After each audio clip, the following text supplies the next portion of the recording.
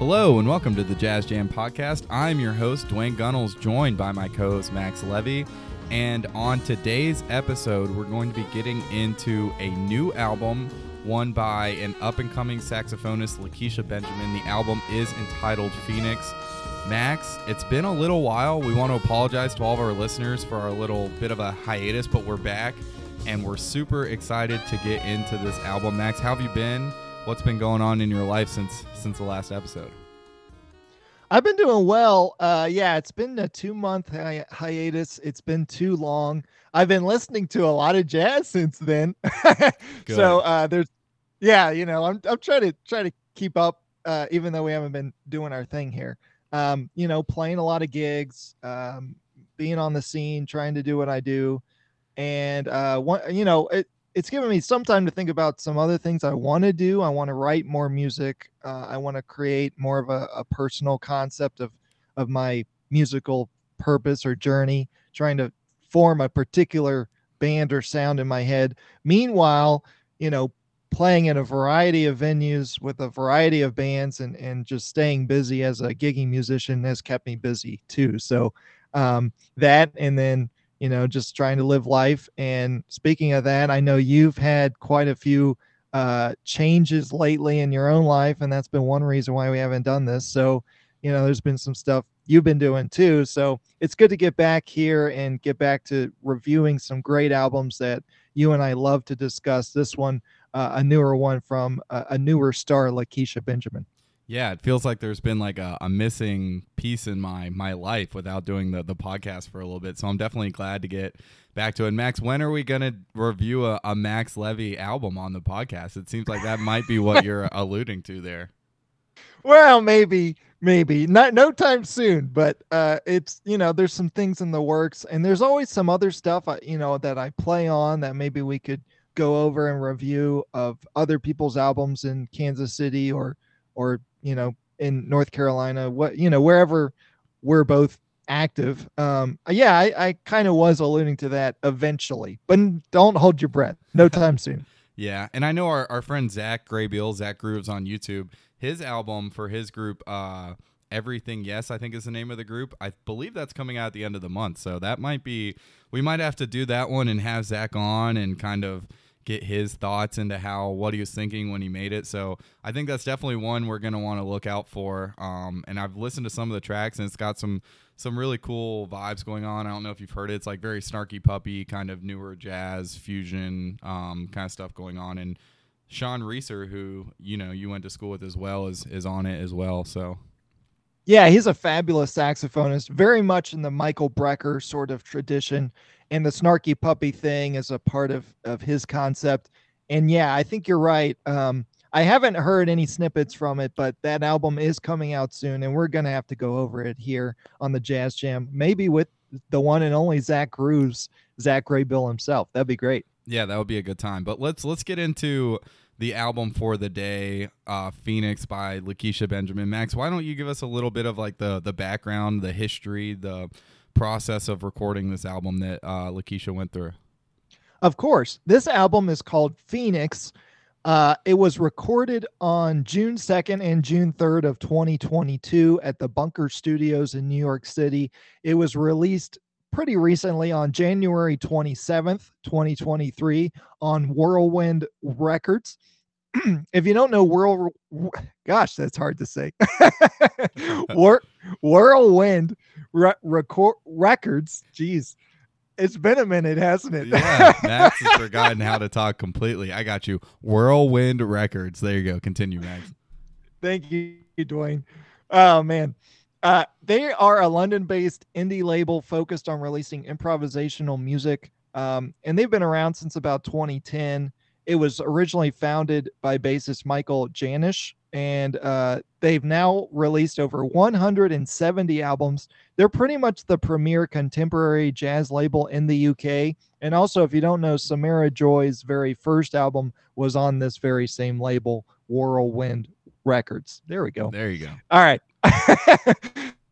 And if you don't know, Lakecia Benjamin has had quite a few album releases. This is technically her fourth studio album. She's previously released albums on Robodope Records, which is, of course, a great label founded in 1999. Such groups as Snarky Puppy have released music on that label. And Lakecia's first release was in 2012 from Motima Music. And that company or group also helped launch Gregory Porter's career. So there's a lot of connections here from newer jazz artists in the last decade, and Lakecia Benjamin is doing a lot of great things. She's worked with a lot of different people. We're going to get into her background in just a few seconds. But another key thing about this album is this one was produced by Terry Lynn Carrington, the great drummer who won the jazz album instrumental category in the Grammy for her album New Standards Volume 1. And so there's some similarities between this album Phoenix and her album New Standards that we're going to talk about, because there's some similarities, and that's mainly due because Terry is the producer on here. And there's also a number of guests on this album, just like Terry Lynn Carrington's album. Here we've got vocalist Diane Reeves, who was also on Terry's album.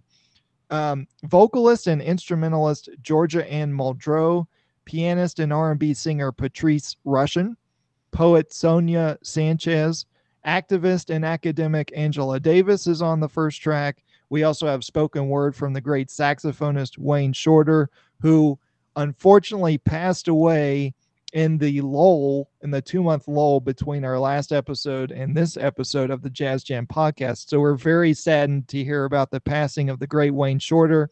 We're going to talk about him more as we go on, and we'll probably get into some of his own albums later on in another episode of the podcast. We also have trumpeter Wallace Roney Jr.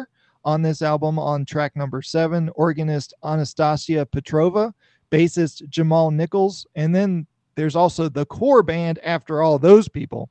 And of course, we got Lakecia on alto saxophone, trumpeter Josh Evans, Victor Gould on the keys, Mr. Rodriguez on synth on track 1 and track 3. We got drummer E.J. Strickland, percussionist Miss Santos, her first name spelled Negah. She's on track 5. And we also get bassist Ivan Taylor on both the upright and electric basses, respectfully. So a lot of players on this album, and there's a lot of original music here. Lakecia gives us so much on this record.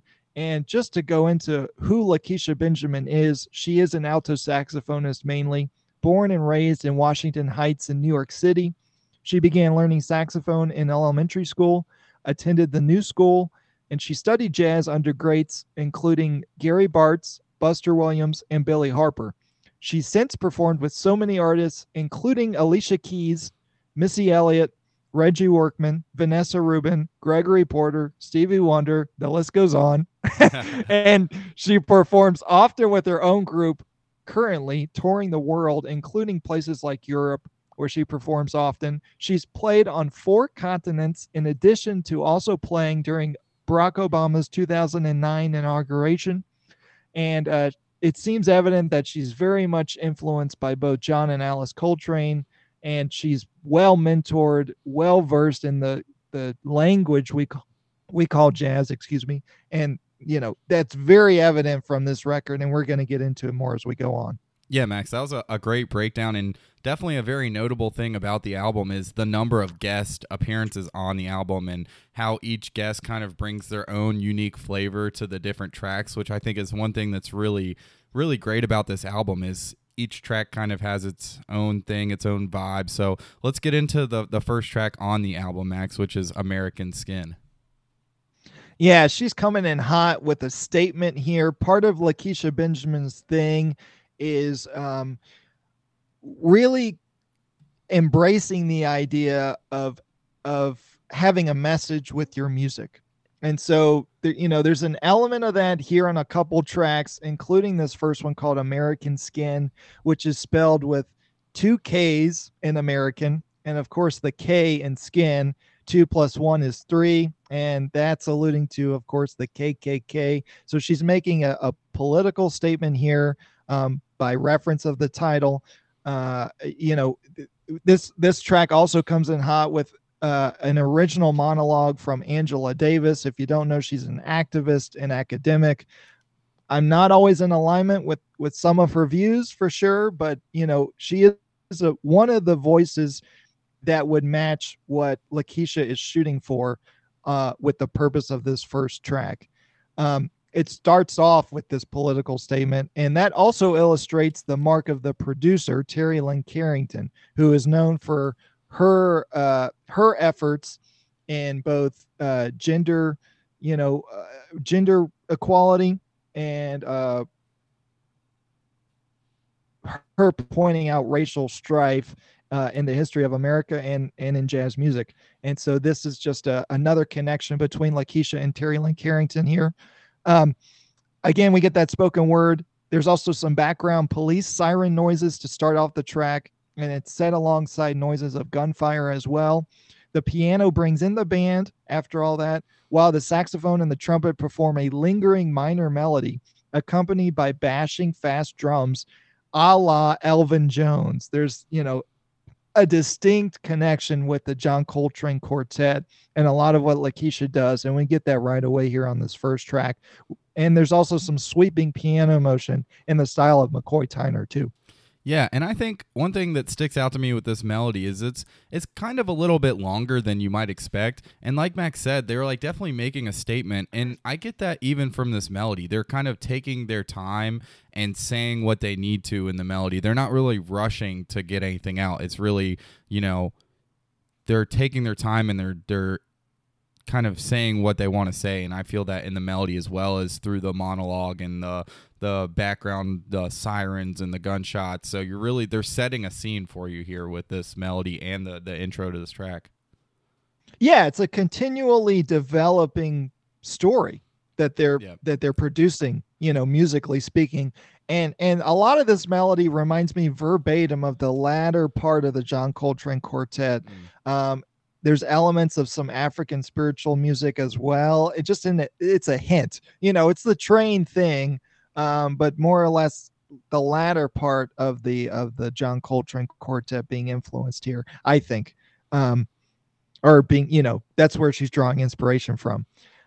I also think Lakecia's soloing is top notch. I mean, even on this very first track, her alto solo is quite impactful. She begins with repetition of short motifs, plays a lot with rhythm. Then she goes into soulful altissimo, reminds me a little bit of Kenny Garrett.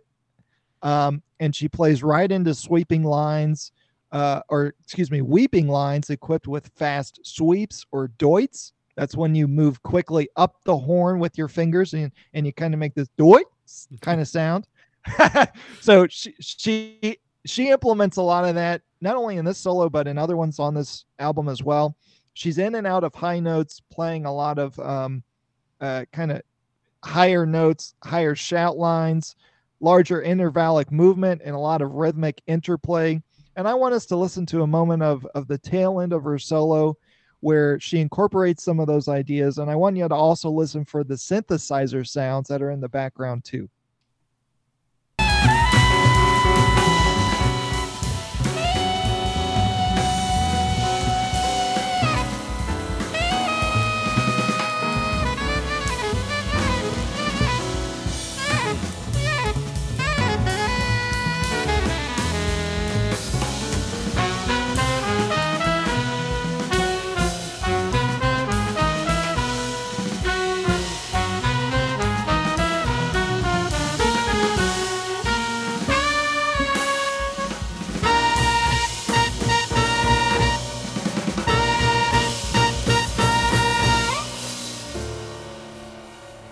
Yeah, I definitely get that. The Kenny Garrett, it almost reminds me of, we did sketches of MD, certain parts of that where it's just very kind of like stream of consciousness, like just coming from deep within, not really, there's not a lot of thought about like, oh, I'm going to play this line and connect this phrase this way. It's just kind of coming from within. I mean, obviously she's so well trained and so well studied that she doesn't have to think about it, but it feels like it's very connected and it's very just stream of what she's thinking at the time.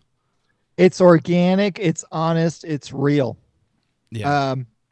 It's pure and it's flowing. she seamlessly goes into that sort of shout line with the trumpet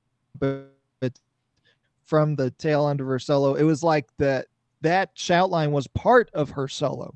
That's how well it fit. Yep. And just everything else, sonically was spot on. And then we get the trumpet solo that follows that. And they bring the dynamic way down, and they play longer chordal sounds and a driving snare drum groove underneath the solo. And this trumpet solo has nice movement to it. It develops very nicely, leading into a moment where we get some horn trading. And there's a moment where I spotted the jazz tradition here. The tradition is still here, folks, and it's not going away. And that's one thing I love about Lakecia Benjamin. You can hear how studied she is of this music. And there are moments where you're like, okay, there's, the straight ahead thing in this little snippet of this modern piece. Mm-hmm. And that's a moment here where we're getting that with the saxophone and the trumpet trading, horn trading, like players do on blues tunes where they trade fours or eights in a rhythm changes. That's a moment here that's being expressed where the tradition is obviously present. And there's just generally great ideas performed by both horns. I want us to listen to it first, just a little bit of it, and then we'll discuss what's going on. I think there's a lot of great stuff here.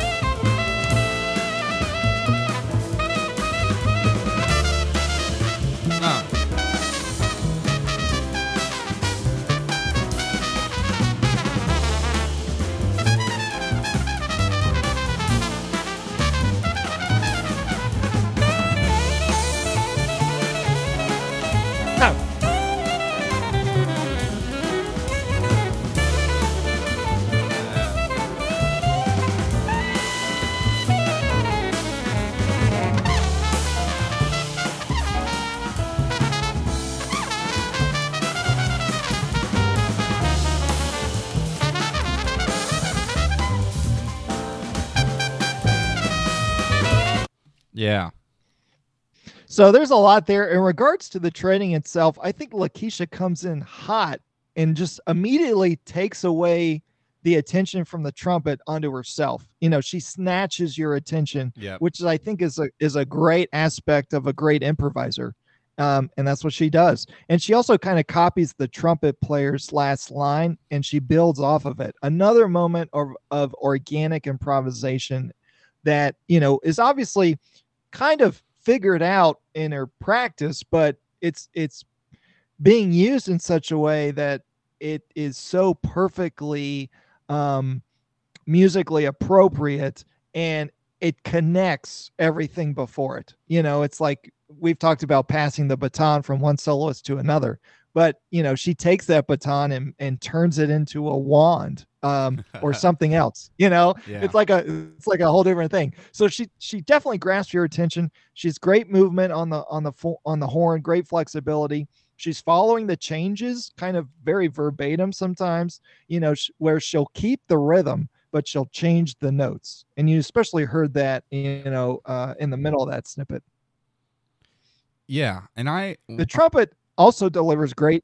Yeah, go ahead. Oh, yeah. No, I was just going to echo some of what you said. And one thing that you said that really stood out to me was the keeping the tradition in a more modern setting. In this song, it's not like a straight ahead tune by any means, right? Like, this is Lakecia's own, flair and vibe to this tune, but we're getting that modern tradition, or that tradition within jazz, the trading there and the way that they're playing. It's like very, like we're still giving credit to the roots of jazz while doing it in a way that expresses, Lakecia is expressing herself in such a way, and the song is written in a very modern way, but it's, there's still that tradition there. And I think that was a great point you made there, Max. Thank you. Yeah, I mean that's the great thing about this album and what Lakecia offers this music. And I was just going to add, the trumpet delivers great energy and ideas too. Also copies some of Lakecia's ideas, which is also sort of in the tradition. And Lakecia just generally takes the cake on this one for me. I think what she delivers is just very spot on. They go into a shout idea after that follows the changes with the trumpet outlining longer tones that brings out the idea of voice leading, which is playing a note. Think about the 1, 3, 5, 7, or 9, or what have you, that moves in close proximity to a note of the following chord. So connecting, one note of one chord very close to the note of another chord and playing that idea. And that comes across super well when done chromatically. So that's a great moment too. They slow down that ending shout section and it goes into a synth sound that ends up being the final sound of the track. And I'm not really digging the very, very end of this with that synthesizer sound. I kind of wish they had just faded it out here as they were repeating that tag idea. Actually, that seemed to work a little bit better. But we can listen to that if you want to. It's just a little synthesizer sound that I don't think quite works that well. Before we listen to that, did Max say he would prefer a fade out? I think on this one I would. Let's just put that in the record books of the Jazz Jam podcast. If there's one thing we've learned on this podcast is that Max never prefers a fade out. So this is a first in Jazz Jam podcast history. Let's listen to this ending and see why. If Max would prefer a fade out, there's got to be something up. So let's listen to this ending and see what's going on with this. Yeah, I really would.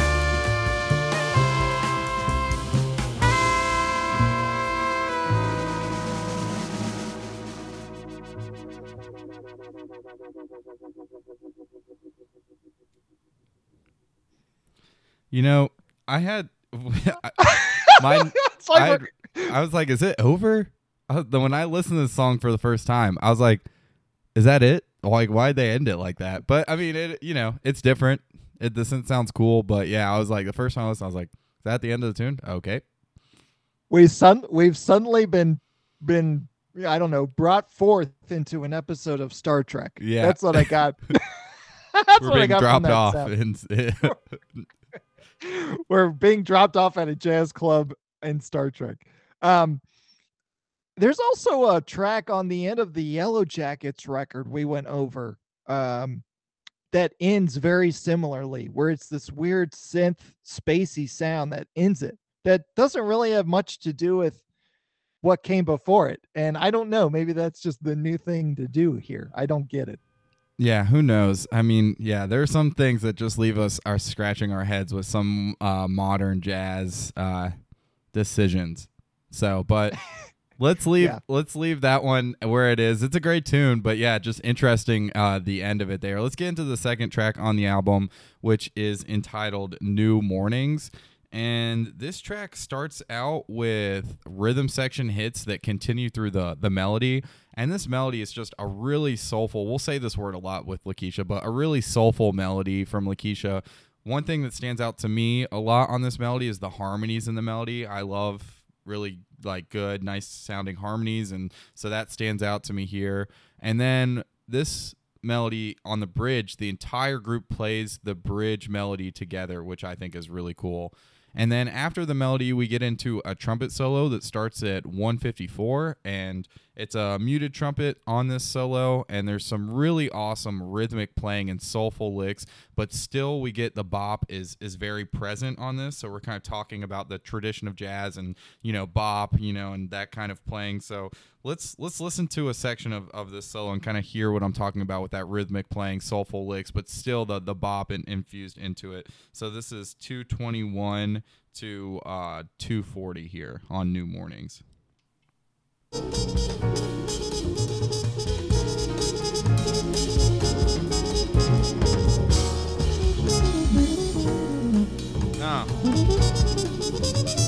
Yeah, there it is.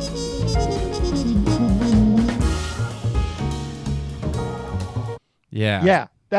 That moment reminded me of Dizzy Gillespie a little bit. Exactly, yeah, especially with the muted trumpet sound. But at first, it's like very rhythmic. It's all very soulful, especially in the groove of the context of the song. But then that bop is still there. That's very Dizzy. That's very early Miles kind of thing. So yeah. And then we get Lakecia takes the next solo, and she plays in a very similar fashion to the trumpet solo, which I really, really enjoy. And here, as we've talked about, there's definitely a reverence for Train and her playing. So let's take a listen to how she kind of matches the trumpet's energy, and we get that kind of that Coltrane vibe in her playing here.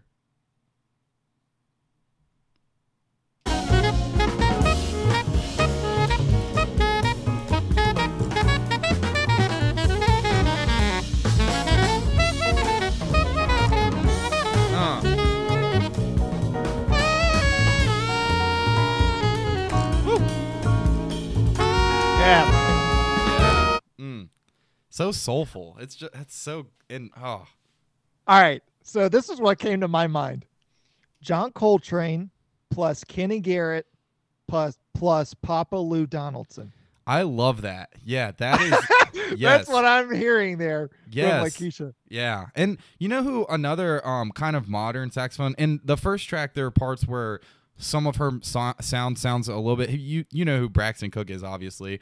Sometimes Braxton Cook, he has a modern sound, but that kind of Kenny Garrett influence in Braxton's playing, I get some of the same vibes from him sometimes. He's not as much Coltrane influence, but that Kenny Garrett, like similar influence I hear in him a lot. So sometimes when she's playing, her sound is similar to Braxton's sound a little bit to me. But I love that little fusion there. Definitely the Coltrane and the Kenny Garrett, but I love the Papa Lou there as well. I just said that because of how soulful it is and how in the pocket it is. Yeah. I mean, maybe you could say Cannonball Adderley, maybe. That's a good one too, yeah. Maybe Kenny plus Cannonball plus Train is kind of what we're getting there. Yeah. But overall, I really, the one thing that stands out to me on this track on New Mornings is the melody on this one. It reminds me of a melody from Christian Scott's tune Twin that we did on his album. And now I'm going to forget the name of the album. Max, oh my God. It's got a red cover. Yes. It's one of his most known albums. How do we not? We did it on the podcast. So, well, it's been a while since that episode. Yeah. What's the name of the album? We got Max. Max is researching it. I'm trying to, oh shoot. Yeah, but so it reminds me of that melody, especially with the harmonies and kind of the blending. Go ahead, Max. The album is called Stretch Music. Stretch Music. Oh my gosh. Which, duh. Yes. Christian Scott fans we're toast. We're gonna hear it. That's a great album. But this melody really reminds me of the tune Twin from that album. Kind of the blending, the harmonies, and I really like both of those melodies a lot. So this is what sticks out to me, and just really nice solos here. And this one has a really cool ending, as kind of opposed to maybe the first track where they kind of all end on the offbeat together. All in all, this is a really cool tune. Max, do you have any thoughts on this track? I have two things to say. Number one, well, I got three things to say. It's multiplying. As I'm thinking, he's got here. 10 things to say. Yeah. Number one, in general, it's a shorter track, and by shorter, I just mean it's 5 minutes as opposed to 7 or 8 or 9 minutes. Yeah. But it's got everything you need. It's got a great drum groove. It's got a cool bass part. It's got a nice feel throughout. The linear movement of the melody is a great aspect to the tune. Sometimes we musicians forget about melody. You don't have a song without the melody. Yeah. And this is a great melody, and there's more to come in this album. I'm going to keep talking about melody. So that's not the first thing. For the first time, you're going to hear that. Or I should say it's not the last time.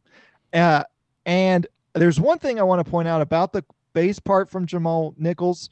I think I want us to listen to a little snippet of it. He's sometimes copying a rhythmic line from the melody on the latter part of the head, and then he's doing rhythmic hits alongside the rhythm section. And so he's kind of conjoining or putting together multiple parts of the song to create a bass part. And I think that's a great aspect to this song, and we should listen to that together. Yeah, and that'll give us kind of a taste for the melody as well, because we haven't really listened to it. So yeah, let's listen for what Max is talking about in the bass there.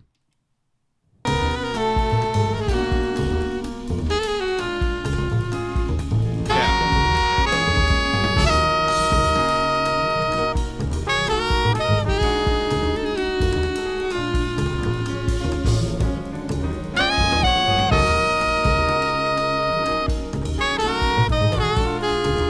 Yeah, it's very percussive.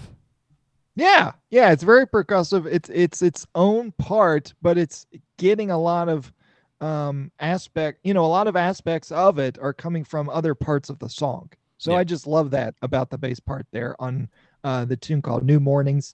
And then we get a third track called Phoenix, which is the title track of the album. This one composed by Lakecia, and this has guest Georgia Ann Muldrow on this one. It starts out with weird spaceship sounding synths.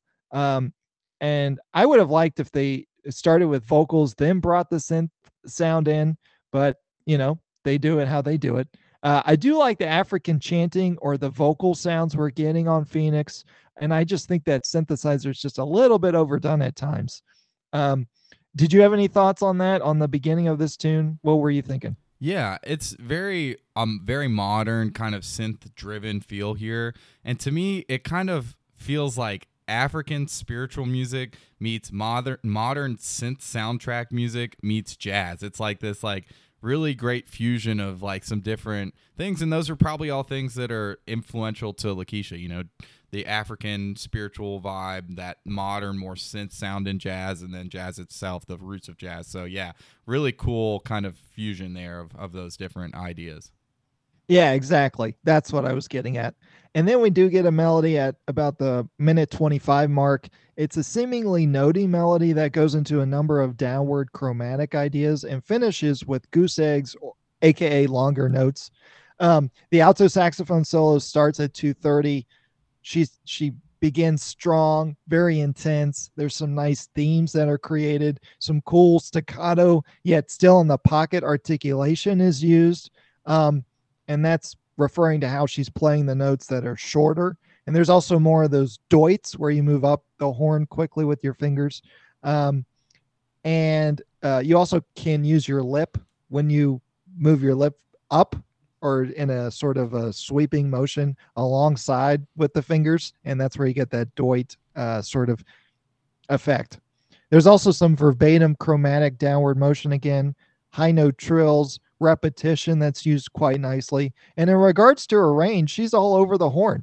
She's a master of her instrument, which is, you can't say that about every instrumentalist, especially in American music. There are ones who are real masters and ones who are trying to be, but she is a real master of her horn.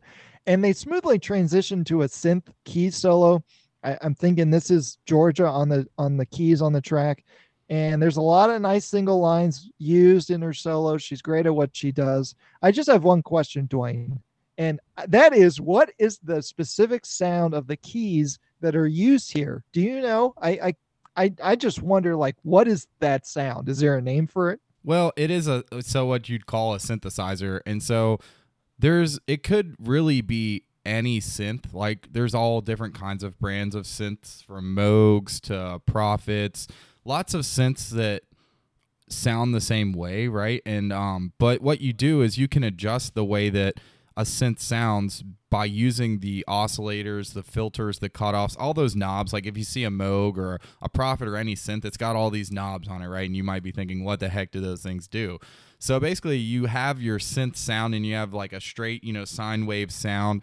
And when you're playing the synth, you can adjust those knobs to kind of adjust the sound. So you can hear the keyboardist is adjusting those knobs, those oscillators, those filters, the cutoffs to alter the sound throughout the solo, which is really cool. And that's something that really great synth players do. You'll hear, some of the guys on Snarky Puppy, Corey Henry and Sean, oh my God, Sean Martin, do that same kind of thing. So really it could be any synth, any brand of synth, but it is that synthesizer. It's not like a electric piano or a keyboard or anything. It is a synthesizer. Okay. Yeah, I just wondered. But that explains it. And there's also a lot of nice sweeping motion of the keys that's accompanied by a soli section that leads them out of the solo. And I want us to listen to that moment. It's a great musical moment in the tune. So we should just check that out just a little bit.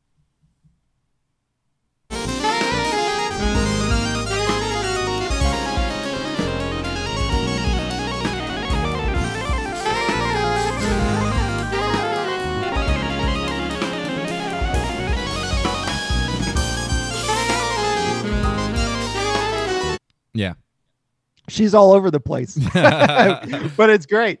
Yeah. They end right after that with the keys playing off of that final sound. And this ending, the way they do it, is Max Levy approved, unlike that first track. That's good. That's if you have the Max Levy stamp of approval on an ending, then you know you've done something right. Yeah, I'd say so. Well, let's get into the next track on the album, which is entitled Mercy. On this track, we're getting strings and cascading piano to start this one. And then Lakecia comes in with a tag before a vocal melody. And we get some really cool arranging elements here. It kind of has like a movie soundtrack kind of vibe to it. But it's not like really cheesy. Like you could feel, that could feel cheesy sometimes in jazz when it feels like too much of like a soundtrack. This is like more so like a theatrical feel to it. So I definitely enjoy the kind of sound landscape that we're getting here. And I love the way that this tune ebbs and flows through the changes in the rhythm section. And then Lakecia has a really nice solo as well as the piano solo on this one. But what stands out to me on this tune is the scatting solo. And it feels like, which is a vocal solo, it feels like kind of a lost art. And we've talked about kind of the connection to the jazz tradition a little bit already, but it feels like that this is a prime example of that. It's not something we hear a lot in modern jazz, so I want to listen to part of that and kind of get an idea. So scatting is like basically you're vocalizing a solo, so it might sound like you're playing a sax solo, but you're kind of a vocalist is doing it. So let's listen for that.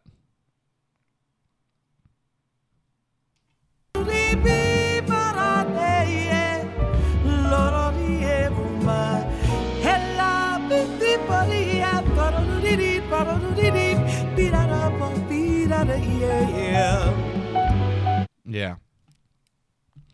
So I really enjoy. It's also,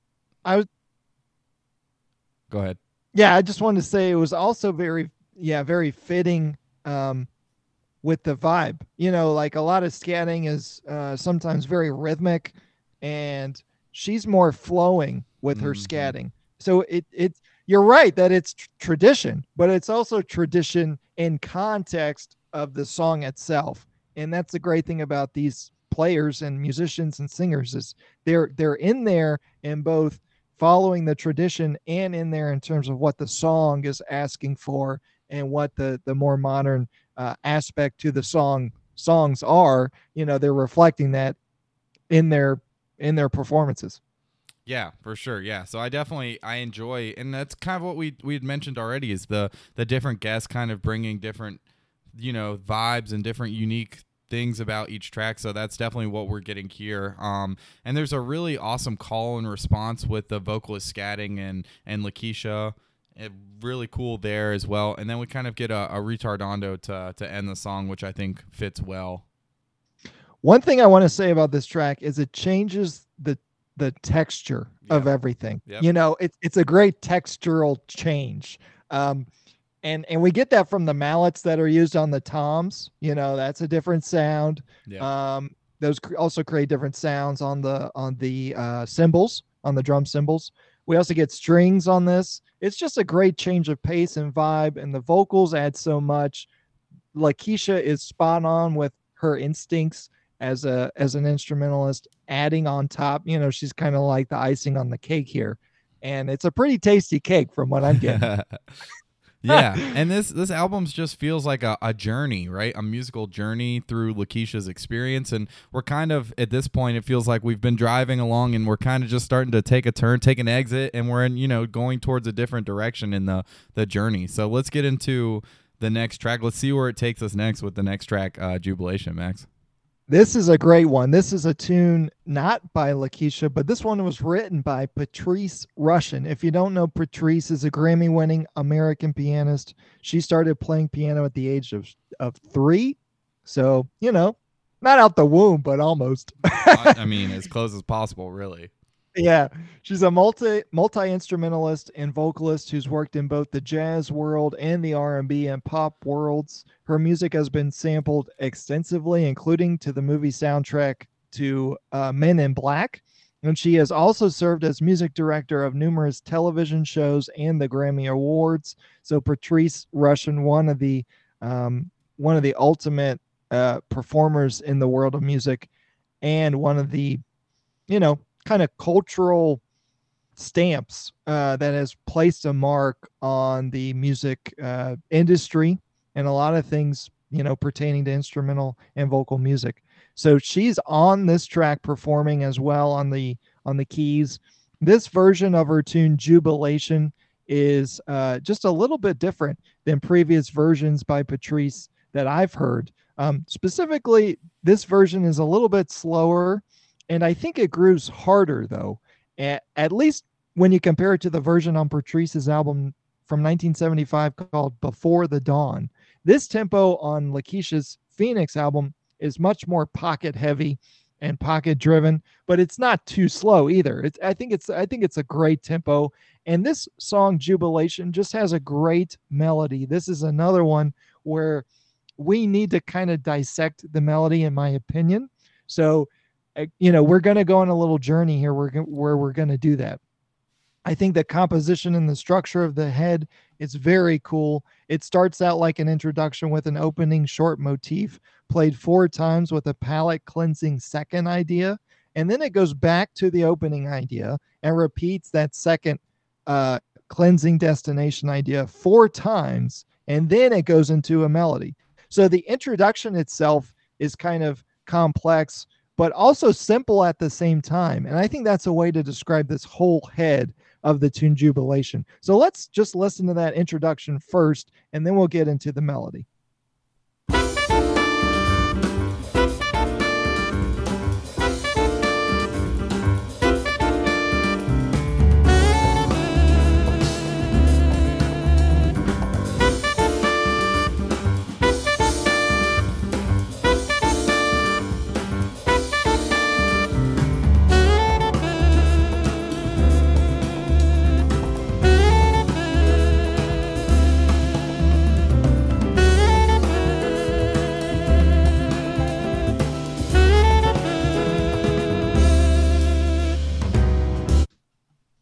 So that is the introduction. What'd you think? Yeah, I love it. It's such a change of pace. Like I said, we're taking an exit. We are taking an exit onto a completely different highway with this track. And so we started to turn in a different way on on Mercy, and now we're just on a completely different journey here. So, yeah, I love it. Also, Lakecia is spot on with the expression of the introduction there, where she's adding the trill at the end of the phrases. That's a great, extra musical thing to do, trills, and then later on she's going to add vibrato.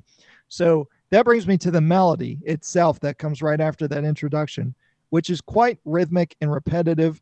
It makes for a great head. It repeats a short idea 8 times, then another idea 4 times.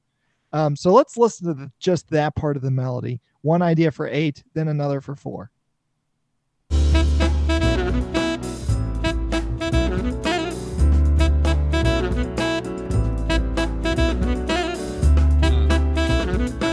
And that trill again. Yep.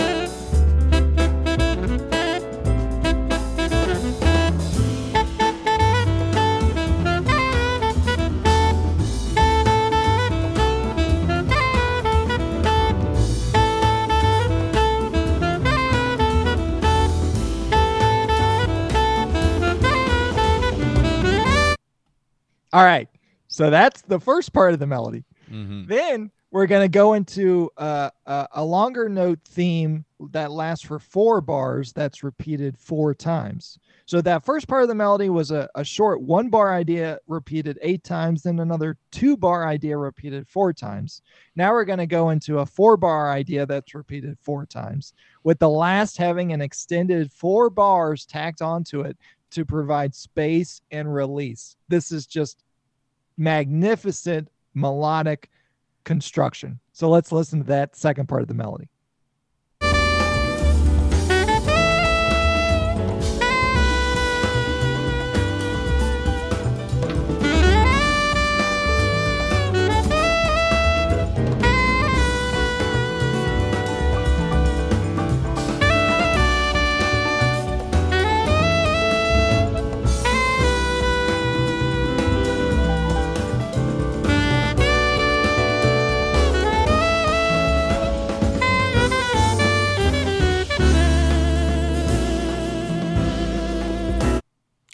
Yeah, it feels like we're just growing. We're like building towards something that entire time, and then that final 16 bars, we're like, it feels like we're really getting towards something with the way that line ascends and then has like a release and then repeats.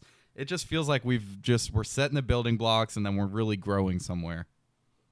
Absolutely. And what she does with expressing it, you hear the trills on the first half of the melody. Then there she's doing more vibrato on the longer notes and some grace notes. Mm-hmm. So all the just very cool saxophone things you can do. But, really she's just being a spot on musician by, adding elements to the music that make it speak even more. So that's one great thing about this melody. And it kind of goes on. Then the next little part introduces the intro ideas again as a sort of outro or transition into the solos. So we sort of end the whole melody with the introduction. You want to listen to that? Yeah, let's do it.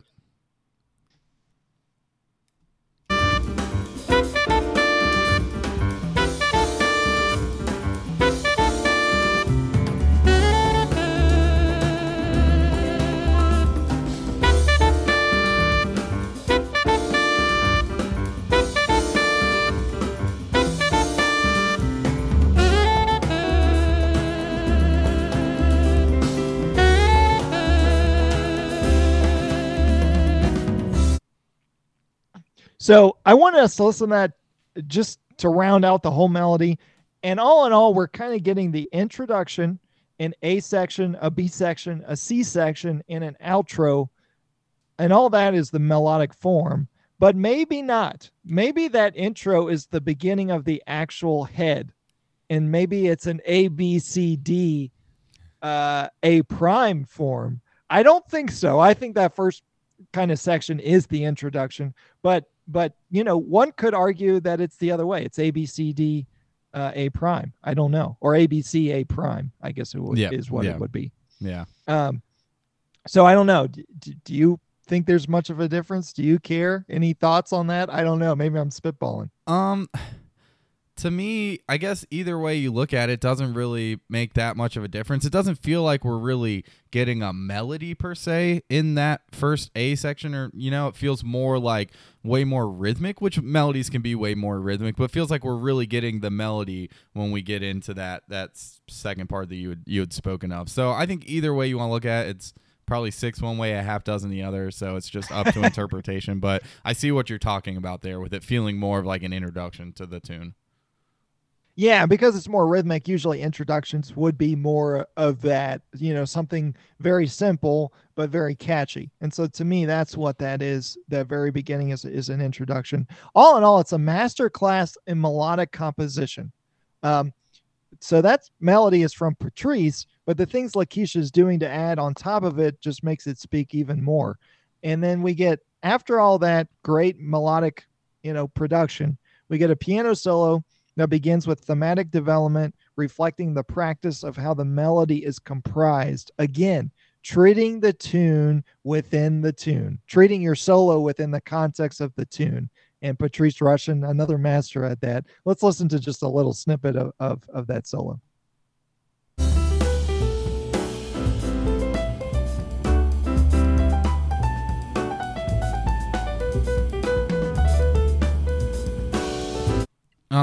And one thing that stands out to me here is I love the way that, like, the development in this piano solo. I like how the start of the solo, this is exactly how you start a solo.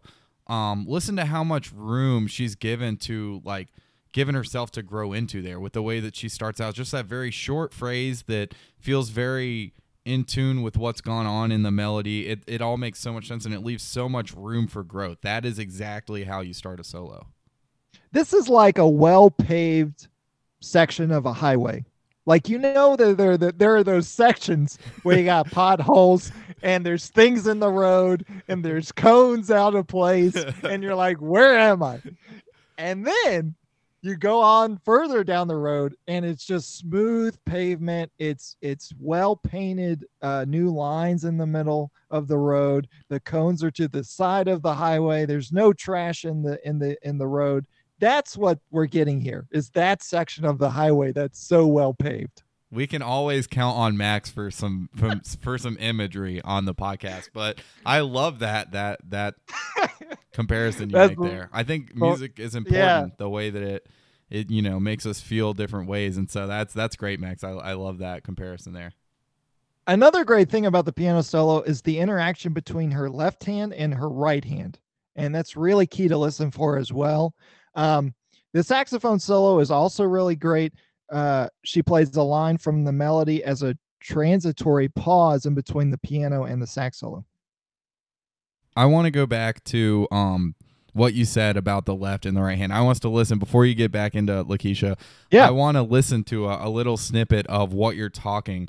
There's the left and the right hand interplay and the interaction is what stands out most to me in this piano solo. And there's really seamless transitions from using the left hand for chordal comping to like melodic interplay and mirroring with the in conjunction with the right hand, which I think is just really awesome. It's really hard to do, to go from like using like rhythmic chordal comping to going to like using it in conjunction with your. So let's just listen to how well Russian can do that, can go from kind of using her left hand for one thing to using it to another here.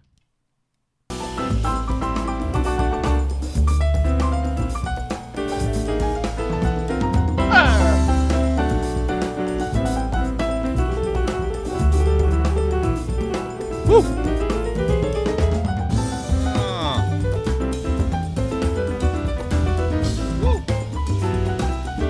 Man, her left hand is doing so many different things all at once. Like, you hear it with the really rhythmic stuff to start, and then we get some comping, and then at one point we're like mirroring the right hand. It's just it's really brilliant. There's so much cool stuff going on, as Max alluded to with the left hand there.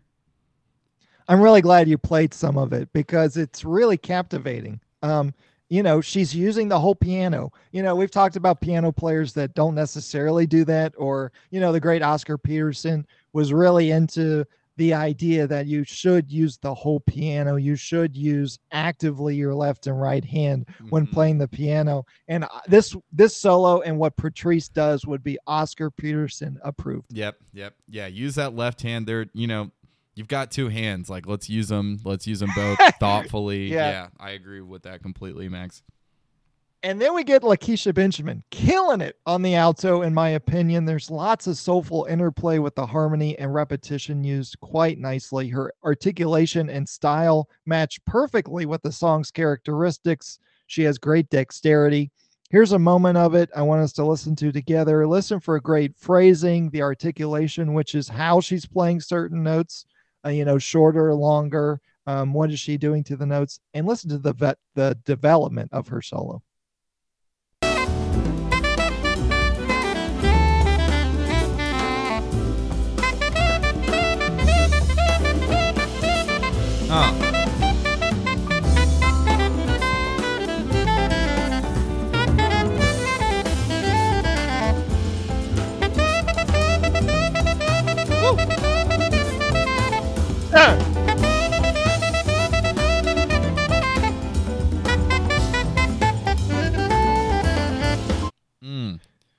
Doing that. That is superb articulation. It's phrased really well. Again, one thing connects swiftly into the next. Yep. That's definitely a section where I get some similarities between her and Braxton's playing. That kind of more modern, really soulful, really that Kenny Garrett kind of infused sound. So yeah, that's a great section there. It feels so good when it's coming from Lakecia. I love it. Absolutely. She then plays the same idea after her solo that came after the keys solo, and then they go back into the introduction part of the head, which is used here as the outro to close out the track. And all in all, this is a superb track. You cannot doubt that. I mean, this is just a great example of melodic construction, improvisation, ways to use your instrument, phrasing development, soulful playing, the list goes on. I mean, this is just a great track. Yeah, I completely agree. It's awesome. We're getting a lot, and Patrice Rushen here really adds a lot on this track. Well, let's get into the next track on the album. It is a song, but it's a little different. Like we talked about, getting so many different guests and different things going on here. The next song is called "Peace," is a haiku song. And we're getting a lot of imagery here. We talk about Max with his imagery. Lakecia's giving us some of her own imagery. We get like a phone ringing, and it sounds like a scene from a movie here. And we get the bass and then some spoken word. This really takes me back to maybe like a Gil Scott-Heron kind of vibe with the bass and the spoken word. Mm-hmm. And one thing that's said here in the monologue is, "The earth endures and will always take care of us if we allow it to survive." I thought that was a pretty impactful thing. There's a lot of different things, sentiments said here, but I think that's interesting. Is like, we're living on this earth and it'll take care of us. It'll give us the resources we need if we let it, if we take care of the earth and each other. So I that's one thing, one phrase from this monologue that stuck with me. And I like how it takes shape as a phone call that's really a monologue. Like Lakecia answers the phone, but then it's just all monologue, this haiku about peace and about the earth and about everything. So Max, what are your thoughts on this this track that's maybe not so much a tune as much as a spoken word monologue with jazz background? What do you think? I think it's used as, yes, it is obviously sort of spoken poetry with a bass playing in the background. I think it's used kind of more like a transition, because the next track is using, this haiku song in it to begin it. And it's kind of used in a lot of different ways. Yes, it's a monologue haiku about peace, but it's also used as sort of a transition into the next musical journey that we're going to take, called Blast. I agree with you that there's some really awesome lines in this, spoken word lines. There's one thing I can't get over, and I was not sure if I wanted to bring it up, but I just want to say there's one line in here that not only confuses me but frightens me, and that is the line, quote, "No arguments allowed." So what she's doing is, and I think this is Sonia Sanchez. Yep. She's just kind of at that moment in the monologue or in the spoken poet or poetry, she's kind of giving examples about how to acquire peace. So I can see where she's coming from when she says no arguments allowed, because when you argue, sometimes you get heated. It becomes, the opposite of peaceful. You become really tense and so forth and so on. I fundamentally don't necessarily see that as a way to gain peace. I think arguments are an extension of free thought. I mean, I can imagine when arguments have been, not inspired or influenced or thought as a good idea. You think about communist Russia, you think about the USSR, the Chinese Cultural Revolution, Nazi Germany, Cuban dictatorship, the list goes on, where if you're not with us, you're against us. And to me, a part of freedom is the ability to argue with one another in order to create a better environment for each other. And I just have a personal qualm with that one little line in there about no arguments allowed. Yeah, and I definitely see where you're coming from. I'm gonna play devil's advocate here just to do it. I think that maybe there's a difference between arguing and between like open-minded like discussion, right? And I think that that's one thing that we see a lot of times like today is people aren't willing to be open-minded and talk to each other about things. So I think that's definitely something that we see a lot of times, and especially with like technology and people get on Twitter and people are just arguing in a sense and not really open to what other people are seeing. And so I think that maybe what she's getting at here is like we have to stop arguing and not being able to see each other's perspectives in life, like we're just arguing. Like, so maybe that's, but I do agree that like we have to be able to talk to each other, and we have to be able to disagree with other people, and that has to be okay, right? That's just a part of life. Like, we're not always going to think the same things. But maybe what she's getting at is no arguing allowed. Like, let's not bicker, and we got to understand each other more. Maybe that's the angle that she's taken, rather than just like everyone has to see the same way. I don't think that that's a good thing. Yeah, no, I think what you say is right and spot on. I just, the word allowed is scary to me. No arguments allowed. So Yeah. you're trying to dictate what I say and what I think and what I feel and yada yada. But that's a personal thing that I have to deal with. It has nothing to do with Sonia or Lakecia. Yeah. Or you.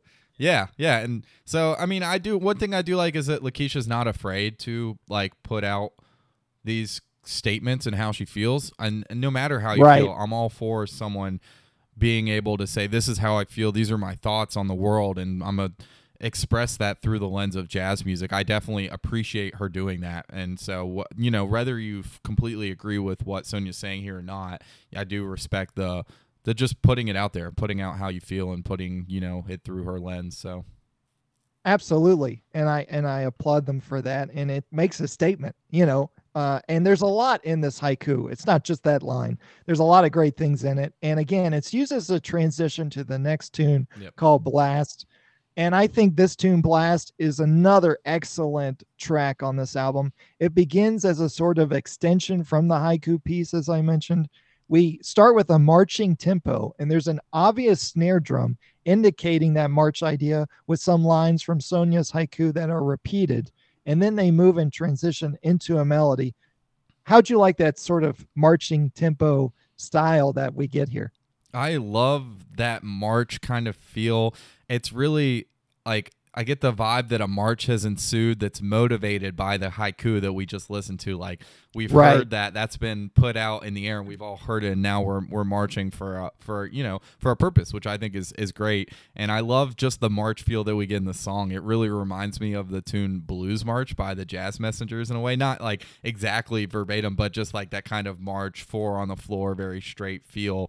It really reminds me of that, and I think it's a cool take on this tune. Yeah. And then we get the head that starts out with a motif played 4 times, and then it goes into the opening snare drum feel again, where Lakecia kind of starts to solo. And I'm loving what Lakecia does in front of this introduction feel of the tune with the drone-like repetitive piano that's going on.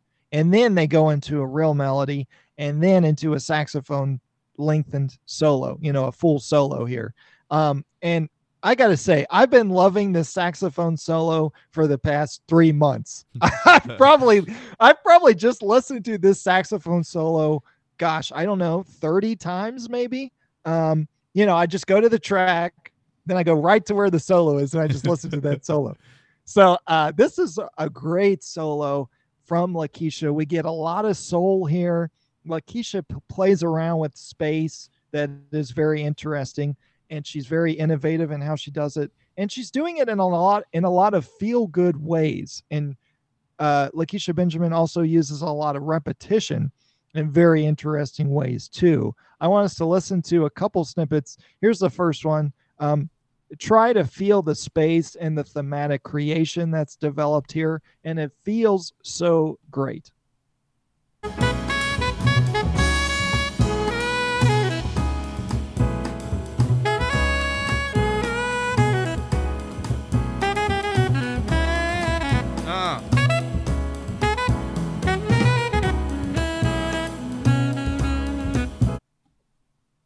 Right. So there it's like, okay, that in and of itself made a statement. It's like we're making one statement after another statement after another statement in a lot of different ways. We got spoken word, we got different textures on different instruments, we got statements made from her improvisations. And this is just one of those dynamite moments where that happens. And then what comes immediately after is what really hits me deep down. She gives us pocket and groove and spirit immediately right after that. Let's check out these 9 glorious seconds.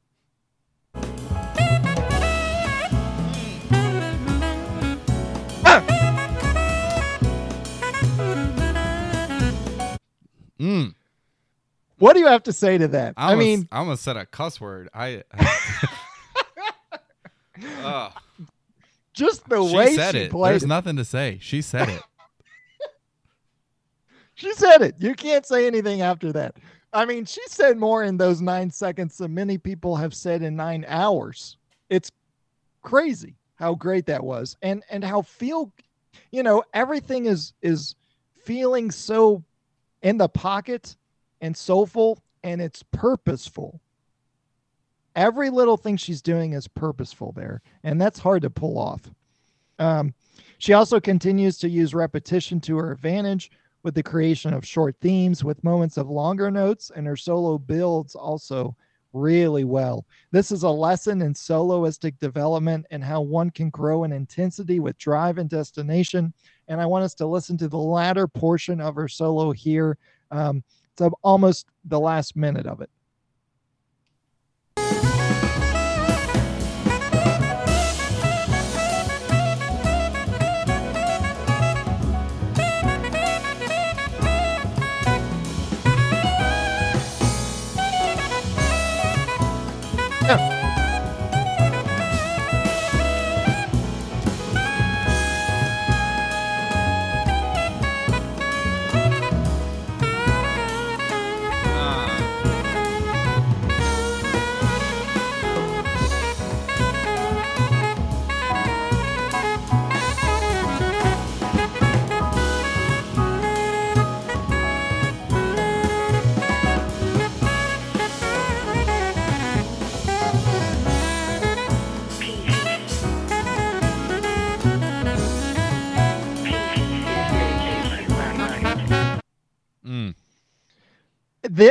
We've talked about the ways in which players will use repetition in different interesting ways. We've talked about Joe Henderson doing that. I mean, great cats come to mind, but I think Lakecia is doing that here. She's using repetition in a way that you don't even really notice necessarily that she's doing that, where she's just kind of repeating an idea almost verbatim, but it doesn't seem like she's doing that because of how well she's moving it into the next idea and maybe what she does, to express it with trills, grace notes, some growling, or just some soulful aspects to what she's actually verbatim playing on the instrument. Yeah, I mean, just to reiterate what Max said, this solo is just so incredibly good. The soulful blues chops, the repetition, the development within the entire solo, and just the connection to the music and the rest of the band. Everything in this solo is spot on. There's so much that she's doing right. It's hard to even point out all of everything that Lakecia's doing so well here. Exactly. I just can't get enough. She also really tapers off nicely with those repeating notes too. We're really listening to excellence here, and some people will just not even get it. They're all about how many licks can I throw in, how many harmonic extensions can I express that may not even fit with what's going on around me. Lakecia's not doing that. She's not going down that rabbit hole of BS. And if I wanted to curse, I would, but I'm not going to.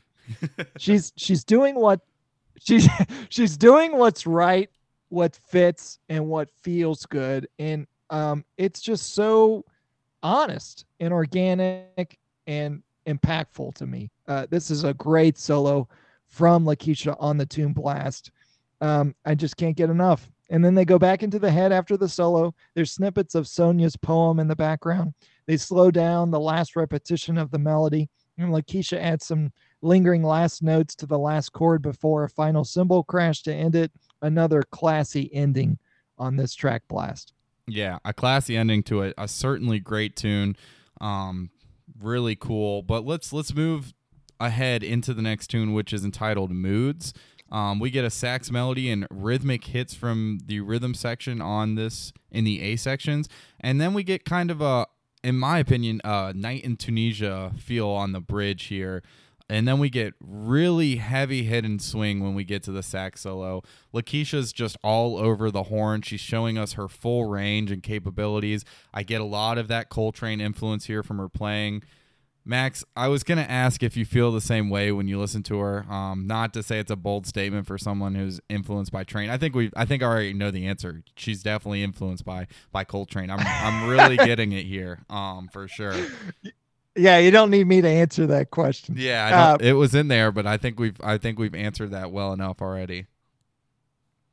Yeah, and she uses that influence in a lot of different ways. I mean, verbatim, she has an album, I think, that is dedicated to John and Alice Coltrane. Pursuance, I think is what it's called. May not be, but she had a record from 2020, I believe, that was very much Coltrane influenced, and so that comes out in her playing in different ways, and that's certainly here in the tune Moods. Yeah, and then we get a trumpet solo that brings some of the same all over the horn energy, which is great to keep the song driving and keep the energy moving throughout the song. And then there's this really cool rhythm section solo section, which is just as a rhythm section, a rhythm section player myself, I'm really all here for it. It kind of serves as a drum solo, but it's just a really cool section all in all. So I want us to listen to some of that here on this track.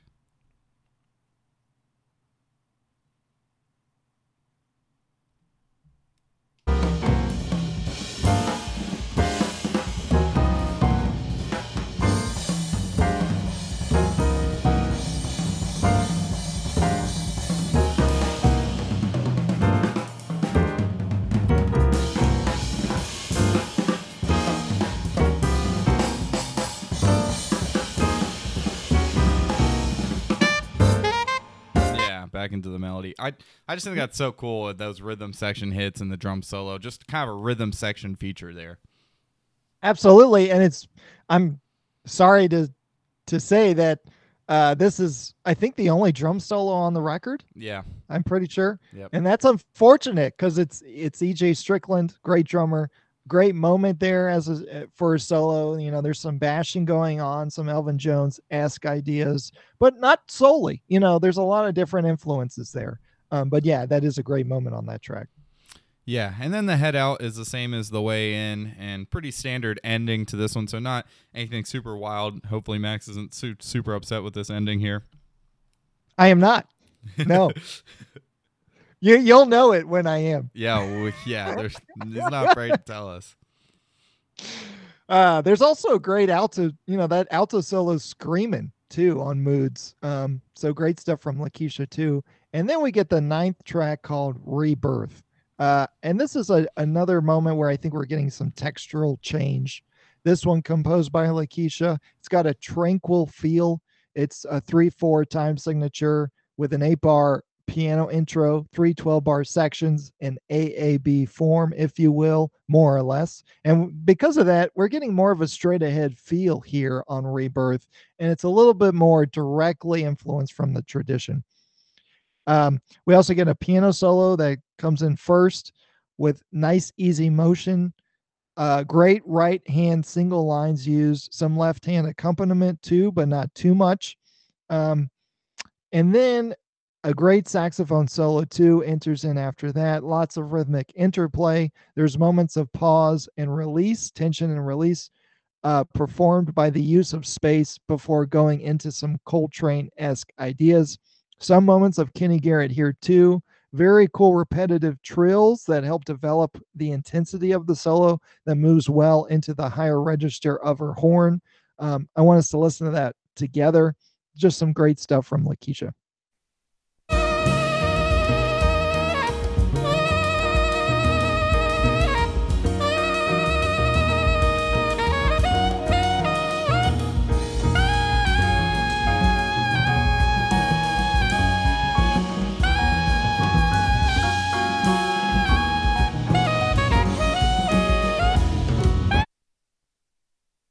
Yeah. I get a lot of the Coltrane vibe there, but there's a snippet even earlier in the saxophone solo that I want us to listen to where I get a really heavy McCoy Tyner, John Coltrane vibe. And so I want us to listen to a section that's just a little bit before that section and kind of get that Coltrane quartet kind of feeling.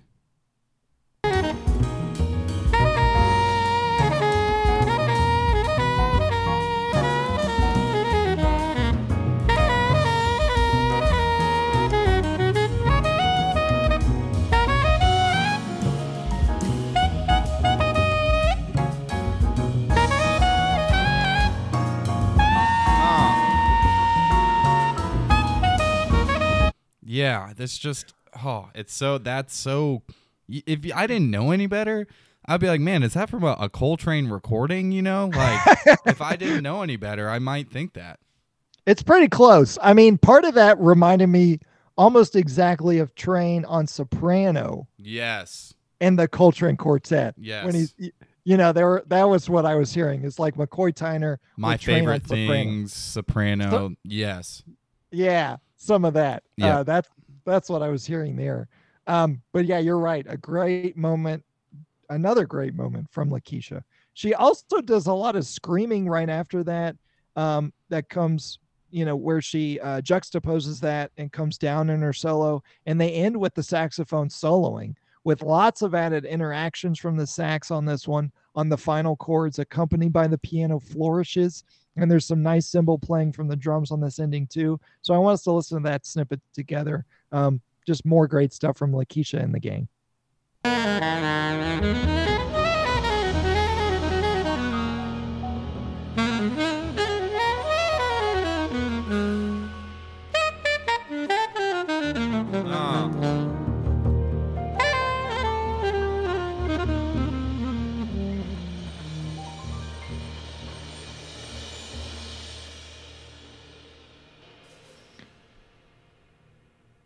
Yeah. Yeah, you don't know when she's actually going to end it, which is great. Yeah.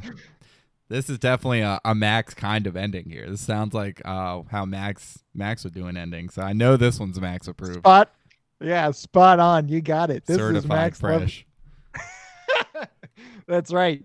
And then speaking of Train, we get the next track on the album entitled Train. Dwayne, what were you thinking about this tune?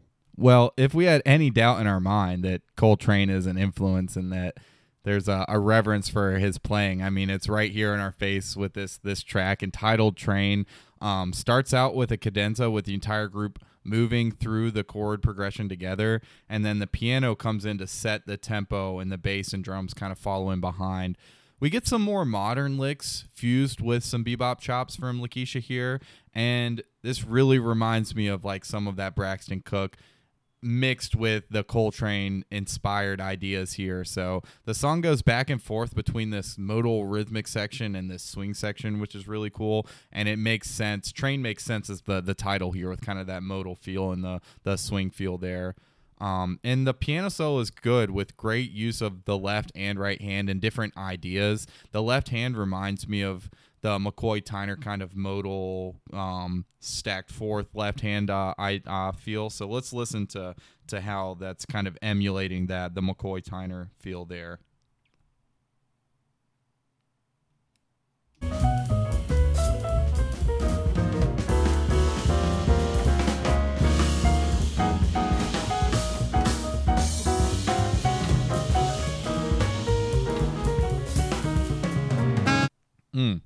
And then after the piano solo, they dig into that modal train feel, and Lakecia really digs a little bit farther than before in this section of this track.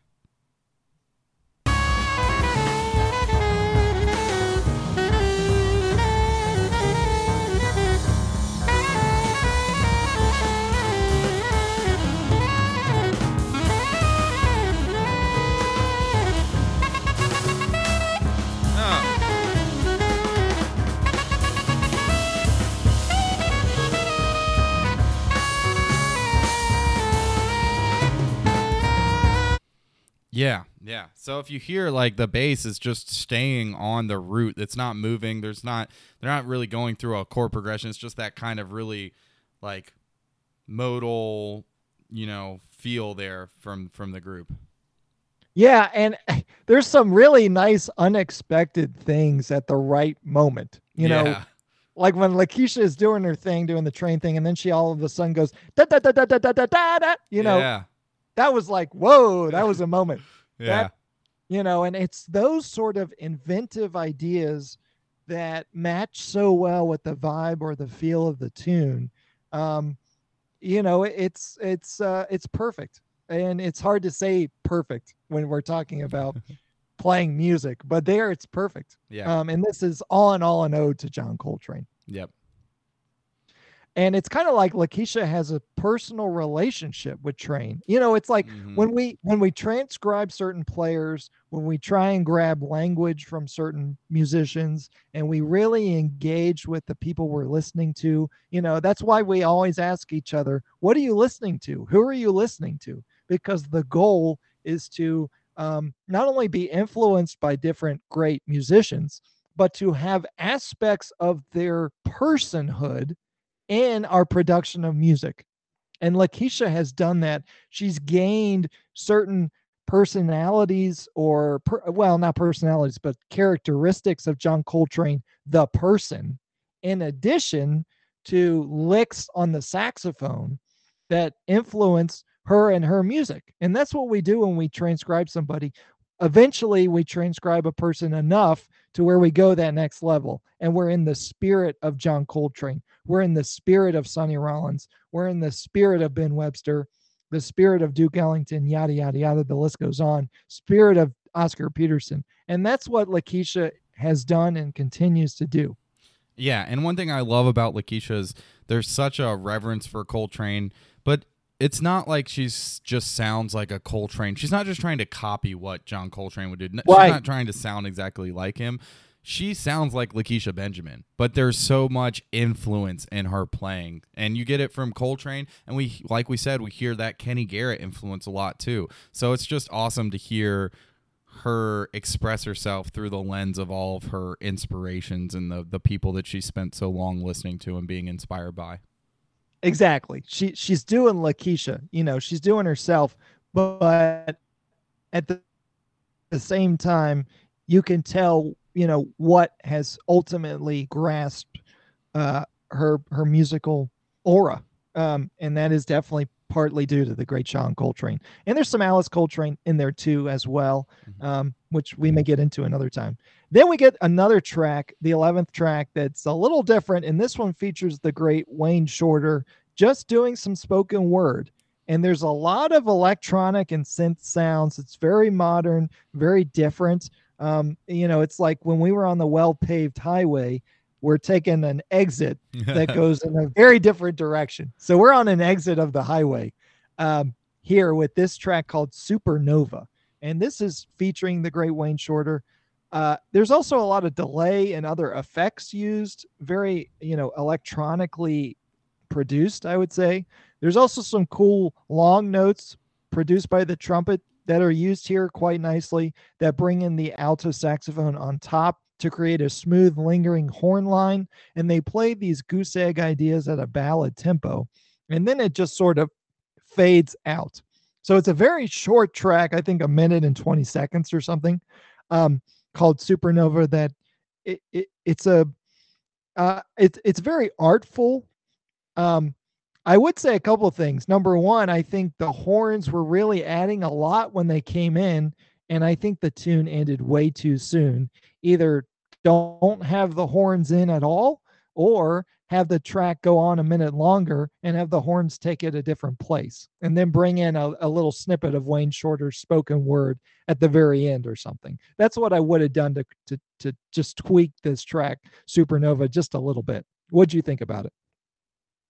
Yeah, I think it's great to have Wayne featured on this track, especially like now, like with his passing recently, kind of just get a little bit of Wayne's legacy in this album, which is great.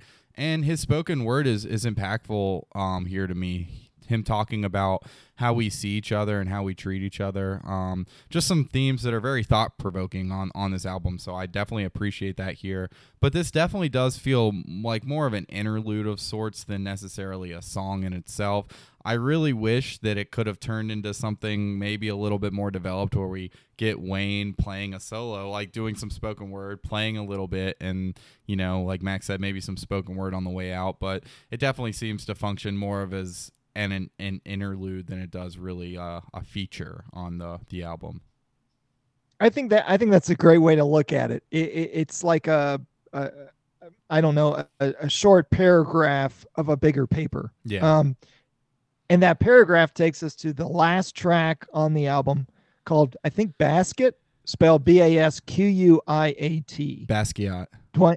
Basquiat. He was a famous painter, and he was a very avant-garde like painter. So the way that this track is a free jazz feature, which kind of makes sense if you're familiar with Basquiat and some of his paintings. Definitely some really cool stuff. He was from New York, I believe. Basquiat was, but yeah. So this one we get a free jazz feature to end an album. And I guess at this point I'm going to have to keep this in mind because it might be the only way to end an album is a free jazz tune. It seems like every modern album we've listened to, it's just been free jazz to end, which is, it is what it is. But this one's a little different. This one, I definitely enjoy this one. There's a sense of time and tonality here, certainly, more so than some of the other free jazz features. I like the way the melody is played well together by the trumpet and the saxophone, and we get some really nice blues ideas from Benjamin at the beginning of her solo. I really like how the freeness and the openness is allowed here, but we keep within the realm of musicality and togetherness. So we're free, it's free jazz, but we're still staying together in the same universe on this track. So I like that, and I really like on this one how they get into a double time feel during Lakecia's solo at one point, and I like how Lakecia she leads them into that, and it feels like she kind of forces the issue a little bit. Like she just repeats the same double time idea until the band has no choice but to join into the double time feel. So I want to listen to that section where Lakecia's kind of doing the double time thing, and the whole band is like, all right, we get it, we're coming. So let's listen to that section of the track.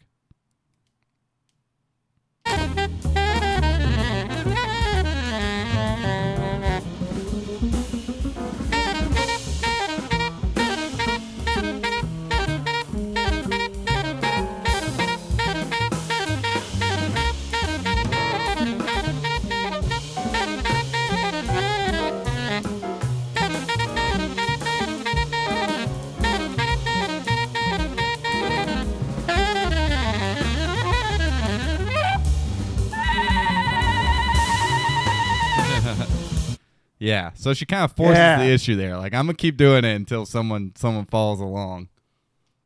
Yeah, it's like she started the car and backed out the driveway, and then everybody else came running out the door and was like, "All right, wait for us, we're coming." Max does it again. I love that's a good one. They're like, she's like, "I'm leaving with or without you," Exactly. Get in the dang car. We're going into double time here. Yeah. Oh my God, that's good. But then there's a really nice transition of the double time and back into the melody. And for the melody, for a free jazz melody, I think it's actually super meaningful and impactful. Some free jazz melodies don't really speak to me. They feel, I guess it is what it is with free jazz, but this one actually feels like it means something to me. So I really like it. And there's a really solid ending here, in my opinion, with a sting at the end. So I enjoyed that. Max, what'd you think about our now becoming typical free jazz ender to this album? Well, I think it's another instance of a stamp of presence with Terry Lynn Carrington as the producer, because that's exactly how she ended her album New Standards Volume 1. But there are also other modern albums, newer albums. Everyone. It seems that way. Emmanuel Wilkins, right? And Long Gone, yeah, with Joshua Redman. Wasn't that a free jazz end too? No. They ended more straight ahead. Yeah. But there is a free jazz, but it's not at the end of that one. Okay, yeah. Okay. Yeah, there's some stuff in that Joshua Redman album. Not too Go great. back to that one to listen to it. Yeah, we won't get into it. Yeah, we have some stuff to say on that one. But here, I think this one works just a little bit better than the other examples. This is more Ornette Coleman-esque, where we're still getting walking bass, we're still getting the swing feel. We're going in and out of double time. There's more of the tradition here that's used very, very well. Very well done here from Lakecia and the band. I think this one just works really well, and it's not that long either. Some of the other examples of free jazz that have come out lately just go on for so long, like 36 minutes long. Almost. Well, that's the Emmanuel Wilkins one, right? I don't think it was 36, but it was almost. I don't know. It was like we have to Google that one. Yeah. But yeah, that was just ridiculous. And here they actually are listening to each other and are engaging with one another and are playing things that make sense with what the other one is playing. Uh, Hence your example of going into double time, as the soloist was alluding to. So they're listening to each other, and that's a great thing. And that's a great thing when it's done well within the realm of free jazz. So this is a great example of that on this tune, and I think this one works well. And we get some tradition here. There's some blues here, as you alluded to. There's some slap tonguing too, more expressive ideas and developments on the saxophone from Lakecia Benjamin that you can't get everywhere. My apologies. The final track, Lift, is 26 minutes on Emmanuel Wilkins' album. Okay, don't worry, everybody. It was only 26 minutes, not 36 minutes. Jeez, get it right. Yeah. Oh, man. So, yeah, it's refreshing to have, in my opinion, I don't know, this song speaks to me a lot more in the free jazz realm than maybe some other ones. Even, I like Rounds and Ambrose Akinmusire. I definitely like that feature on New Standards Volume 1, but this one's the one out of those three, the more modern free jazz ones that's spoken to me the most. So, absolutely. All right, you want to do our top threes and our not so hot? Yeah, I'll go ahead. I'll do my top three first, and we'll let you do your overall ratings first. So my top three and my not so hot. My number one on my top three is Blast, and I think it's just that saxophone solo that Max was raving about. How can you not like? That's prime I've convinced Lakecia. you. Yeah, it's so good. And then second on mine is Train. I love that track. It puts me, like, we're talking about the tradition. A lot of this album has a very modern feel and sound to it, with like kind of the reverence for the tradition. This song feels like it could be from the 50s, 60s. So I love Train. I love everyone's playing, the solos, the piano on it, everything's so good with it. And then my third track on my top three is going to be New Mornings. I just really love the melody on that one. I think melody writing is super important, and I just love the harmonies and the melody there. And so that track, it's one that kind of gets stuck in my head. So it's one that I definitely think is suitable to be in a top three. And then my not so hot, and it's just because, I don't know, it just doesn't give as much, and it's not really even a song necessarily, is Supernova. I just feel like they could have done more with it, even still featuring. I don't want to take Wayne out of it at all, but maybe feature him a little bit more in a different way. So that's my not so hot. Yeah, and you make some good points there. My top three tracks are number one, Blast. It was a blast to listen to. Har, har, har. All right. And then number two, Jubilation. Melodic construction, melodic construction, melodic construction. I mean, if you want a lesson in how to build a melody, check out Jubilation. Also, how to build a solo, check out Jubilation. Mm-hmm. Also, how to listen to each other when you're soloing, Jubilation. Also, uses of repetition when soloing, Jubilation. I could go on, but I was wondering how many more alsos we're getting. Number three on my top three is Train. Get it? The Train track. Hello? There's so much in there, and you're right. It's just like 1963 John Coltrane Quartet, 1964 John Coltrane Quartet. So much in there. The not so hot to me is obvious. I think you're right. It's Supernova, which is unfortunate because that features the late, great Wayne Shorter, who is an ultimate legend in this music. I think his part in it is great. I just wish there were more horns or less horns. It's in this weird, somewhere in the middle where there's just a weird amount of horns that come in, and you're like, okay, we're going somewhere. And then, nope. It's like the shortest Train track you've ever come across. That's what that is like, Supernova. So definitely the not so hot on this album, but all in all, just a superb album. And with that, I would also like to say I would have some honorable mentions. The tune Moods, the tune Mercy, and the tune New Mornings are all great in their own right when you think about melody and soloistic development.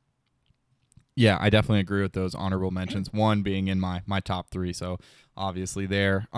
Well, let's close it out with our overall thoughts and our rating as we do with every album, kind of a synopsis of how we feel about the album and where we'd rate it. And you can see on our website, which is really great. Go to our website. It's linked in the bio. You can see how our power rankings of all the episodes, all the albums we've ever done. You can see how everything is rated. What we'll do is we'll each rate it and we'll average our score out to give it a Jazz Jam score. So Max, go ahead with your overall thoughts and then give us your rating for this album. I think Lakecia Benjamin is a refreshing presence on the scene today. Her latest release, Phoenix, is a musical journey that provides us a glimpse into her influences, mind, and musicianship. Lakecia has an incredible ability to grasp attention at the sound of her alto saxophone. Everything she expresses is impactful and purposeful. Much of the music here packs a seriously captivating punch. Lakecia is accompanied by an array of both well-seasoned and up-and-coming stars. Terry Lynn Carrington produces this album, recreating many concepts and approaches expressed through her own Grammy-winning album, New Standards Volume 1.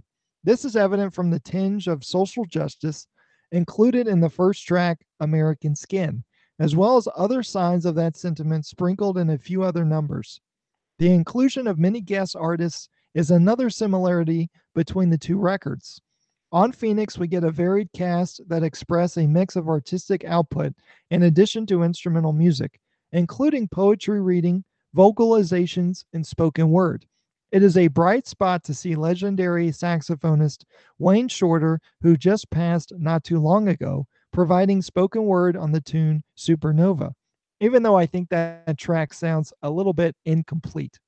Diane Reeves delivers great vocals on Mercy, while Georgia Ann Muldrow creates tasteful and interesting keyboard accompaniment on the tune Phoenix. Patrice Rushen is also included here, playing piano on her own composition entitled Jubilation. Sonia Sanchez provides powerful poetry on Pieces a Haiku Song and the tune Blast. Speaking of the song Blast, I think Lakecia's innate musicality is in particularly grand form on this song. She takes us on a soulful and spiritual roller coaster.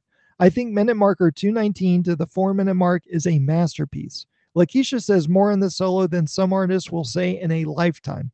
Other tunes like New Mornings, Moods, and Rebirth also feature superb solo improvisation, while also proving to illustrate Lakecia as a fine composer. I wish trumpeter Josh Evans gave us a little bit more confidence on his melody during the head on the tune Moods. Unfortunately, he's not really matching Lakecia's energy, yet he does deliver more spot-on playing as that track continues. Drummer E.J. Strickland is also featured well on that very same tune. His solo is a nice touch that works to build the song's energy, driving its journey. On another note, both Jubilation and the tune Train are superb tracks. Patrice Rushen's melody on Jubilation is a masterclass in melodic creation, while Train provides yet another ode to the Coltrane's from Lakecia. It is fairly clear from her previous releases, in addition to her current technique and approach, that both John and Alice Coltrane are present in her sound. The tune Basquiat delivers a more fun, Ornette Coleman-esque vibe. While it is certainly a form of free jazz, we get interesting, wide-ranging ideas from Lakecia, accompanied with a walking bass and a swing and rhythm section. The inclusion of a free jazz number to conclude an album seems to be the practice these days, despite the fact that I'm getting tired of it already.